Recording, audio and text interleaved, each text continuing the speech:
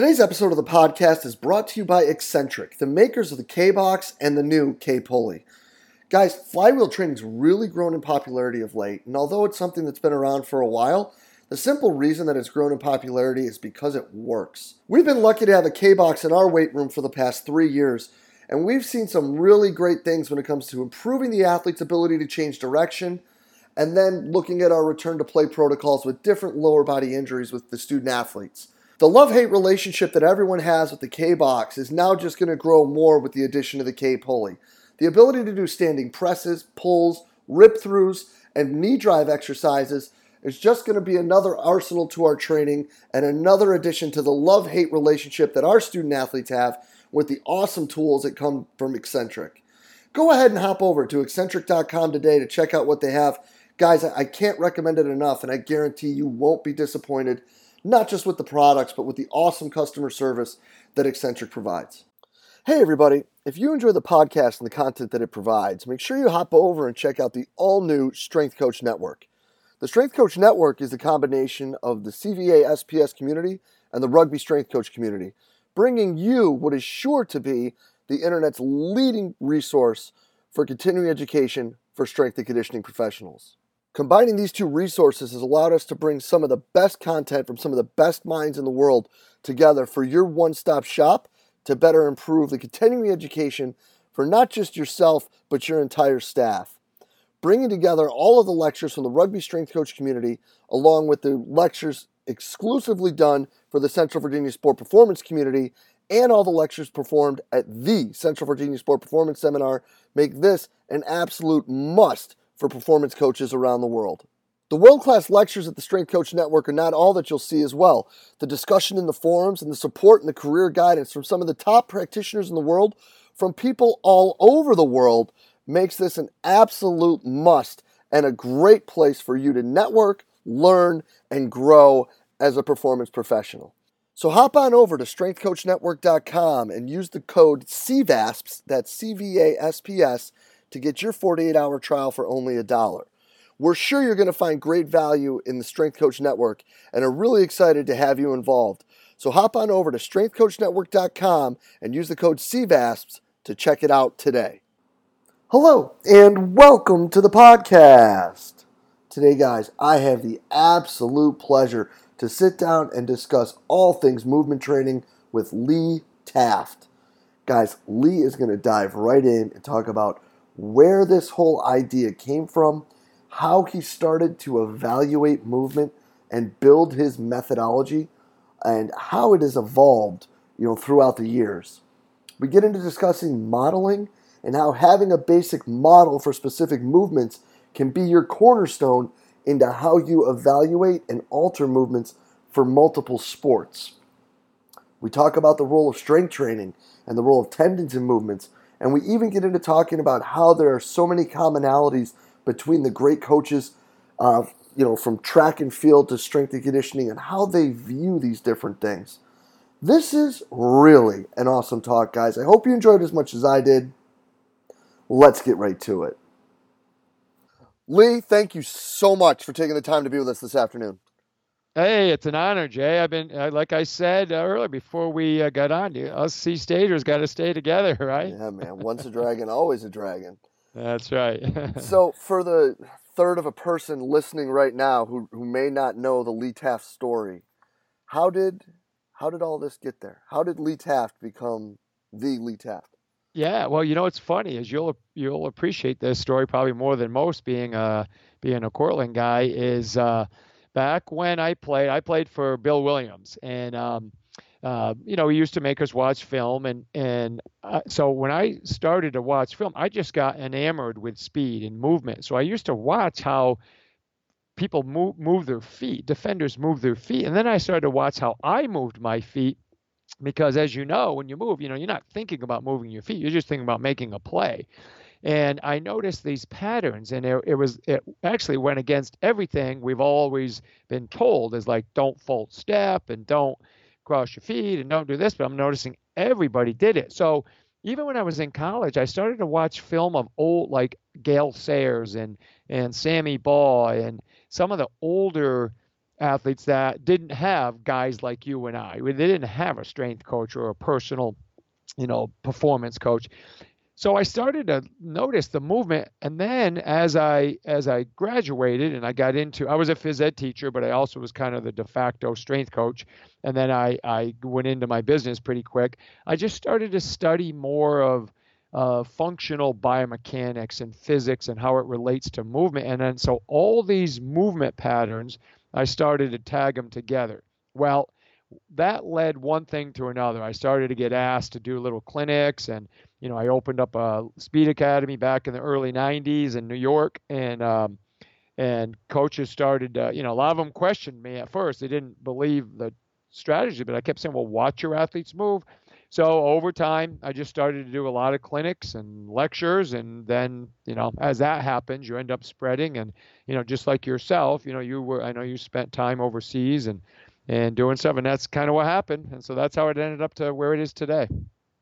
I love it. And I love the breakdown and how you're moving forward in all of these things. And what I love the most is that it started inquisitively with you looking at video and questioning the norm.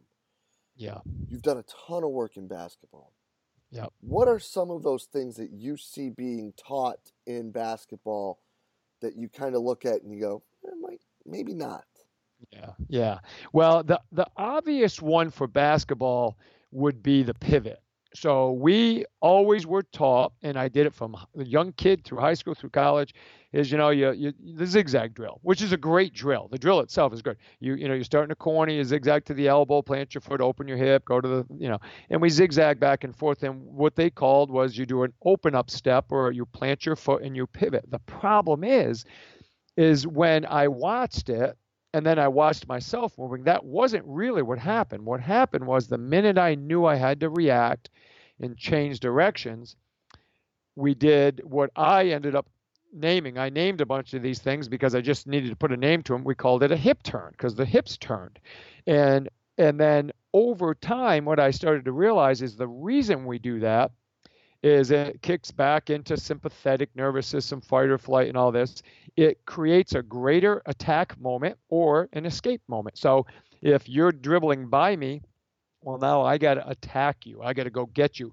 Or if it was a situation where you're chasing me and I want to escape, well, the natural reaction is to flip my hips, create quick contact into the ground. That elicits the stretch shortening cycle. We got stiffness. Now we move really quick. So the pivot isn't really, if you're an offensive player and you have the ball in your hands, you got to pivot because that's a rule. Otherwise, it's a travel. But other than that, we move by all these things that are categorized repositioning steps. The pivot is one of them.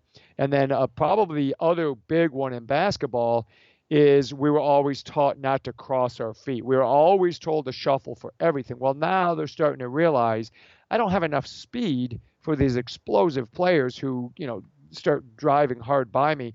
So what happens is we turn our hips, I externally rotate, I drive down and back just like I'm a sprinter accelerating out of the blocks, and then I bring my back leg through. Well, that whole time, my head and shoulders are trying to stay squared with my opponent.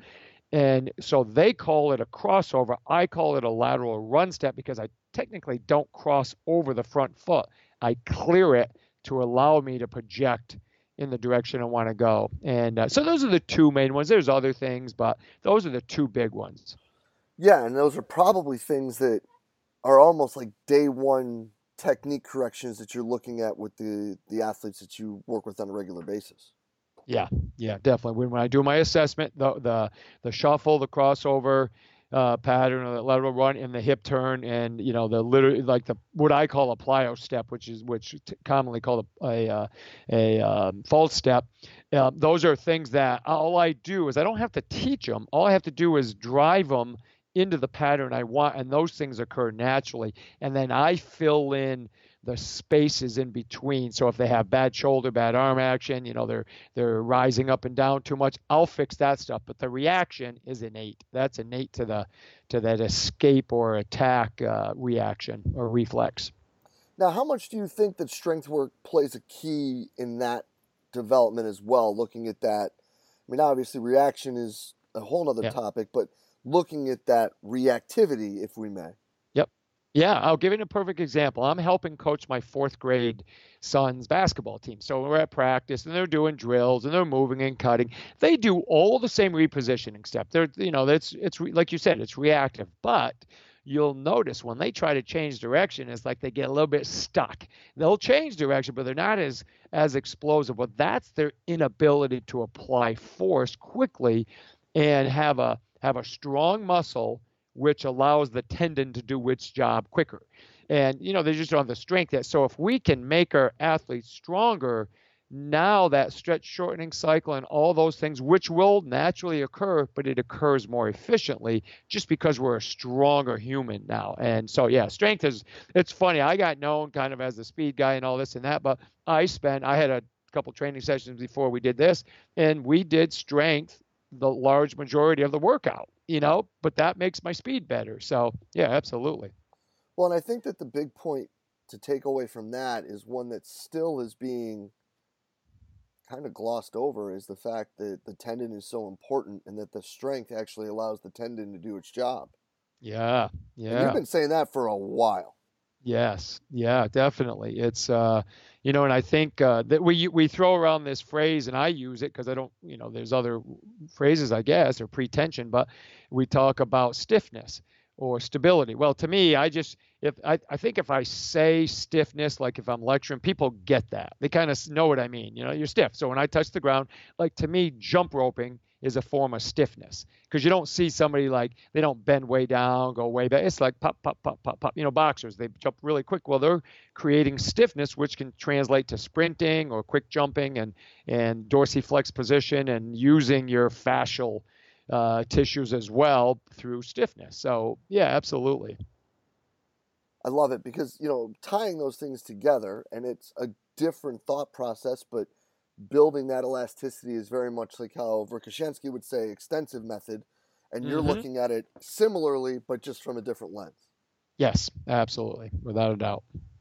No, that's great. So then, once you get past these things, where are some situations now where Lee, through his career, has now been like, I was doing this right when I got out of SUNY Cortland. So obviously this is completely what I'm still doing, because the education from SUNY Cortland is so far above what everyone else is getting. But where are some things that you're now looking back and being like, might have wanted to change that a little bit? Yeah. Where I think, and this is starting to understand how biomechanics and physics tie in together. So early on, because I was a 4-sport athlete, but I ran track as well. And so in track, I always remember our coaches used to say, when you start accelerating, you take shorter, quicker steps and, quick arms, and you take a lot of steps to get going. Well, again, if you watch film, that's really not what we do. We're trying to project our pelvis down the track or up the court or up the field or whatever. So the mistake I made early on was I emphasized always being 90 degrees at the arms, even in acceleration. I always talked about being quicker out of the start. And what I started to realize is, and it's funny because I didn't move that way, even though we were told that way. I was, I'm not very tall. I'm 5'10", but I was a very explosive starter. Like I took long strides relative to my stride. I didn't overstride.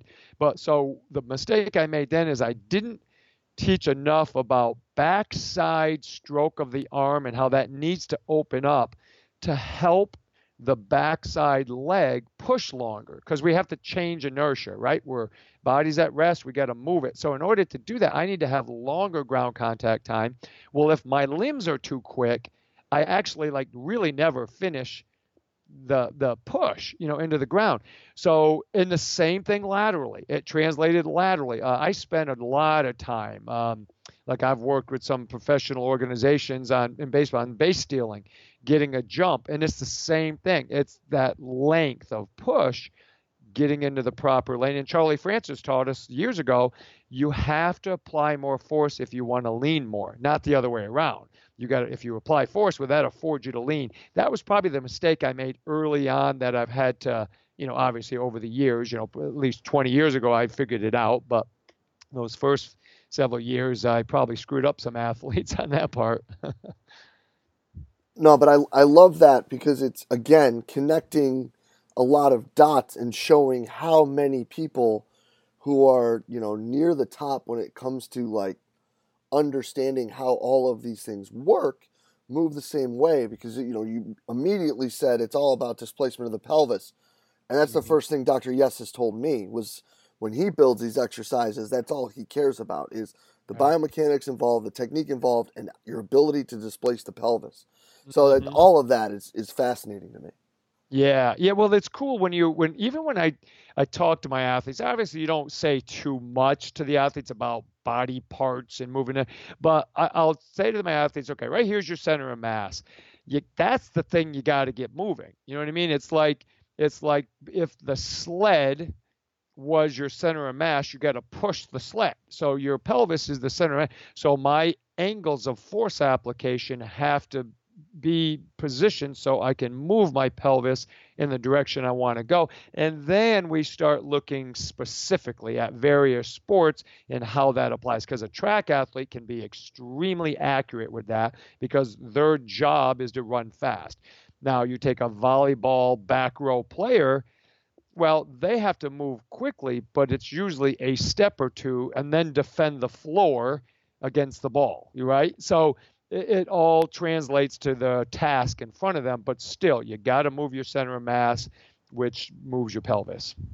100%. So now, let's keep running down that rabbit hole when you're talking about different sports and different things.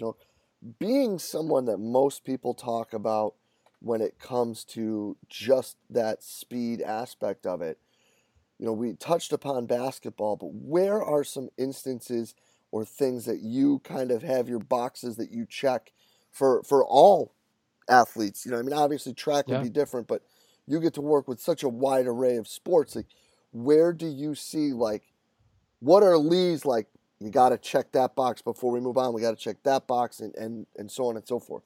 Yeah. So we, when I speak a lot, I talk about having a model. So if you have a model of movement, okay, so if you're working with your men's basketball team or you're at a game and you're watching them shoot, you can identify a bad looking shot because it's not fitting into the model of what an efficient shot looks like. Or, you'll resonate with this if you had somebody shooting on goal and they wanted to hit the upper corner, but yet their foot plant and their kick was just dysfunctional. Well, you would pick that out very quickly because it's missing the model of what a kick should look like. So when it comes to acceleration in moving, I have a model, but I allow variability for that particular sport. My left tackle in football does a defensive shuffle, but it looks a heck of a lot different than my basketball player guarding another point guard, because my tackle, if he gets his feet really close together, he's probably on his backside really quick with a rush end, right? And he's also got to be able to use his hands. Now, a soccer player marking defensively, they're a very unique sport because most American sports, or really most sports anyway, move their feet to get their hands in position to make a play. Soccer moves their feet to get their feet in position to make a play. So sometimes that varies my force application, especially on the final couple steps when I start engaging. So when I look at athletes move, I'm like, okay, yep, they understand pushing. They understand if they have to pull, if they're doing a lateral shuffle. They're understanding arm separation, but I afford them the variability to be specific for their sport. Tennis is another example. Tennis players play very high initially because their vision. They have to see over the net cord. But then when the ball comes and they know where the ball is, then they can drop and attack. And then after they hit it, they pop back up, they bounce on their feet, split step, boom, and they go, and they'll get low again and attack. Basketball players, if you pop up too soon, you're beat. You got to stay level to be able to match the speeds of the different defenders. So, but they all hit the landmarks. But it just varies that little variability to meet the demands of your sport. Yes, I love that. So then when you're breaking those down, let's talk with how because you did also touch upon limitations in communication, and obviously now cueing and relationships and all that for some reason have become really sexy to talk about. Mm-hmm. How then are you able to definitively but simply communicate that versus those sports? The example of basketball versus tennis is a great one, because there's so many things that are similar with how they need to move, but Yeah. that visual aspect changes so much with those limitations. So how do you alter those things with the sport and or the athlete? Right. Yeah. Well, most of the time, athletes self-select their movement based on repetition, right? Because if I played a lot of tennis, I just naturally take on that movement, right? You can almost tell if you brought in 5 different athletes from 5 different sports and you asked them all to shuffle, you could pick the basketball player out like that. You can just see it. They take on that DNA. Um, so what I'll do is I'll ask the athletes to move in a particular way, like maybe shuffle across the lane or something like that. And all I try to emphasize to simplify it for them is I cue them to push the ground away. If you're my basketball player, because the change of direction is so vital and so quick, we have to emphasize staying level all the time. My tennis athlete, I'll allow like a jump stop, or in tennis we call a split step, and then they will now settle down and then push off. So the cueing will be very similar to any athlete, because I try to give them athleticism so that they can self-select their sport-specific movement that they'll need when they actually start moving laterally. So again, my defensive tackle sits up a little bit higher, right? They can't get too low. They have to be a little bit higher. My tennis player can be a little bit higher initially. My basketball player has to stay fairly low, relatively speaking. So I can cue them to push the ground away, uh, to stay in the tunnel is another phrase we use, and their tunnels vary, right, based on the sport. So I can manipulate their movement with a cue, but what I want to do is make sure that they understand force application. And so as everybody does the same. One of the girls I had this morning, she's a martial artist, and her movement is a lot like a fencer. It's push, push, push, but it looks different because of the setup of that sport. So yeah, so that's kind of what we try to do with it in terms of cueing. No, I love it. And then you brought up a couple sports and a couple different activities that involve implements. How does that change how you go about teaching things? Yeah, like in a so if we take a track athlete, that's our model, right? That's the ideal accelerator. If we were to say that's the ideal accelerator, okay, now we go to a tennis player. A tennis player is going to have a hard time having such a long backstroke, especially with the hand that's holding the racket, because that weight is going to delay the next push, because that weight of that racket having to swing back through it increases my lever. So they're going to have to learn to run with a little bit shorter arm stroke, a little bit more elbow bend, closer to that 90 degree to move. My lacrosse athlete, especially when they're running with two hands and they're cradling versus running with one, it's the same kind of thing. Their leg gait, their gait cycle should be very similar to the model, right? But there's going to be some differences because we might have some up top pivoting going on of the upper body simply because we have an implement. I guess a really good example would look at a quarterback rolling out to their non-dominant side. So a right-handed quarterback running a bootleg to the left side, both hands on the ball, looking upfield and running with that rotation back and forth, right? They kind of pivot. Well, that's an example of the gait has to be the same, but the upper body has to overcome that. I guess we could call it that pretension that the arm action that a track athlete gets. Now this athlete has to find it with a little bit more maybe T-spine rotation to help the loading through the opposite hip, if that makes sense. Yeah, that's kind of what we're looking at. No, 100%. And that's how you would cue that then moving forward. Yes, yeah, without a doubt. We still push. Make sure you're pushing, make sure you're pushing. And then if I happen to work with an athlete with an implement, we say, okay, still push. And here's what we need to do with your body to get that effort, that rate of force into the ground. Yeah, no, I love that. And I think that in all seriousness, is one of the most missed and overlooked things where it's like, talk about a field hockey player or a Yeah, lacrosse player or, even a soccer player when, obviously running the ball down is important, or a basketball player running the ball down is important, but running with an implement it could be a 180-degree change. that's right. Yes, without a doubt. Yep. So that no, that all of that to me is killer, because no one ever got on the highlights just because they made an 80-yard run, Yeah. Yeah, you're right. unless it's a touchdown in football. But even then, Yeah. you're Yeah. changing the arm action with the implement.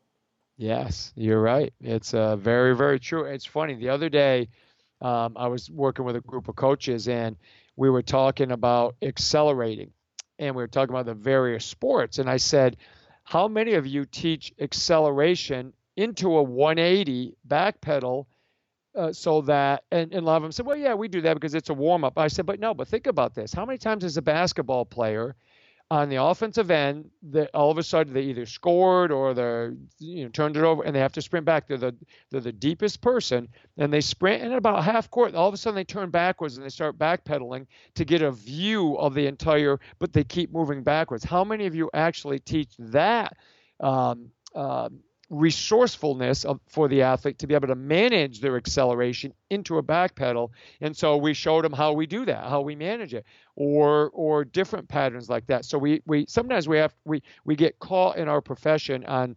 compartmentalizing so much that we forget athletes do like 8 different movements in one play. I mean, they go from a lateral to a cut to a back pedal to a stop to a forward to in soccer, you might do all those and all of a sudden you jump quick to head it while you're getting bumped by somebody else. I'm like, that's why we got to sometimes be non-compartmentalized in our training. No, 100%. And I think that, just piggybacking off that, that's why the general is so important. And just playing different games like that, if you may, like doing Yeah. different locomotive skills, are so important. Yeah. Well, do you remember the 30 for 30 Randy Moss did? And he talked about the game they used to do. And I don't recall if he had a name for the game, but he said they used to just play football, and the only rule was you got to get to the other side without getting tagged or caught. And they ran and they cut. And he said that's how we learned how to move, because it was just instinctive, and we gotta keep that. It's the specific training is vital because that's what makes do that in lieu of the great foundation of freedom of movement and freedom of play. That's our foundation, really. That should be on the bottom. That's why my 10-year-old goes out and plays with his friends all the time. They're developing so that when they're ready to be trained, then they can be. Yeah, and we could get into a whole nother smorgasbord of topics on that one. Sure could. I mean, that's two PE majors talking about that. That might break the internet. But listen, Lee, this is absolutely chock full of just awesome stuff. I cannot thank you enough for spending the time with us today. This is fantastic, man. I'm truly appreciative of your time and grateful for you being on. Thank you so much. Well, thanks, Jay. It was an honor. I appreciate it, and best of luck with you guys. You're doing great work there, and keep it going. Appreciate that, man. And thank you for everything that you've done to drive us forward and make us better, and really do the legwork for all of us to figure this out, because without you there'd be a lot of questions that they wouldn't even be questions yet. So I can't thank you enough for everything you've done. I appreciate it. Thanks so much. Yeah, man. Well, hey, go Red Dragons, and we will be in touch real soon. Yes, yes. Have a good one. You too, man. Bye bye. Cheers. Yeah. Take care. And a huge thanks to Lee Taft for spending the time with us today.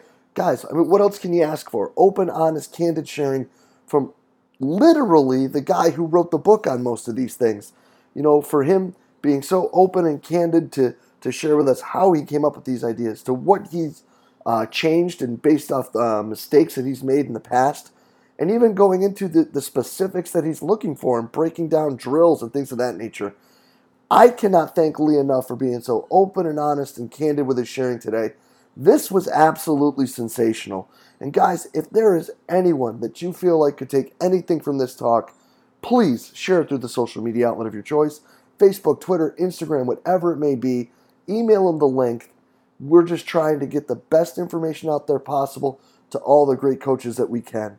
And for all those shares, we are greatly appreciative. And as always, guys, thank you for everything that you do for us here at Central Virginia Sport Performance. We will be back next week with another awesome guest. We will see you then.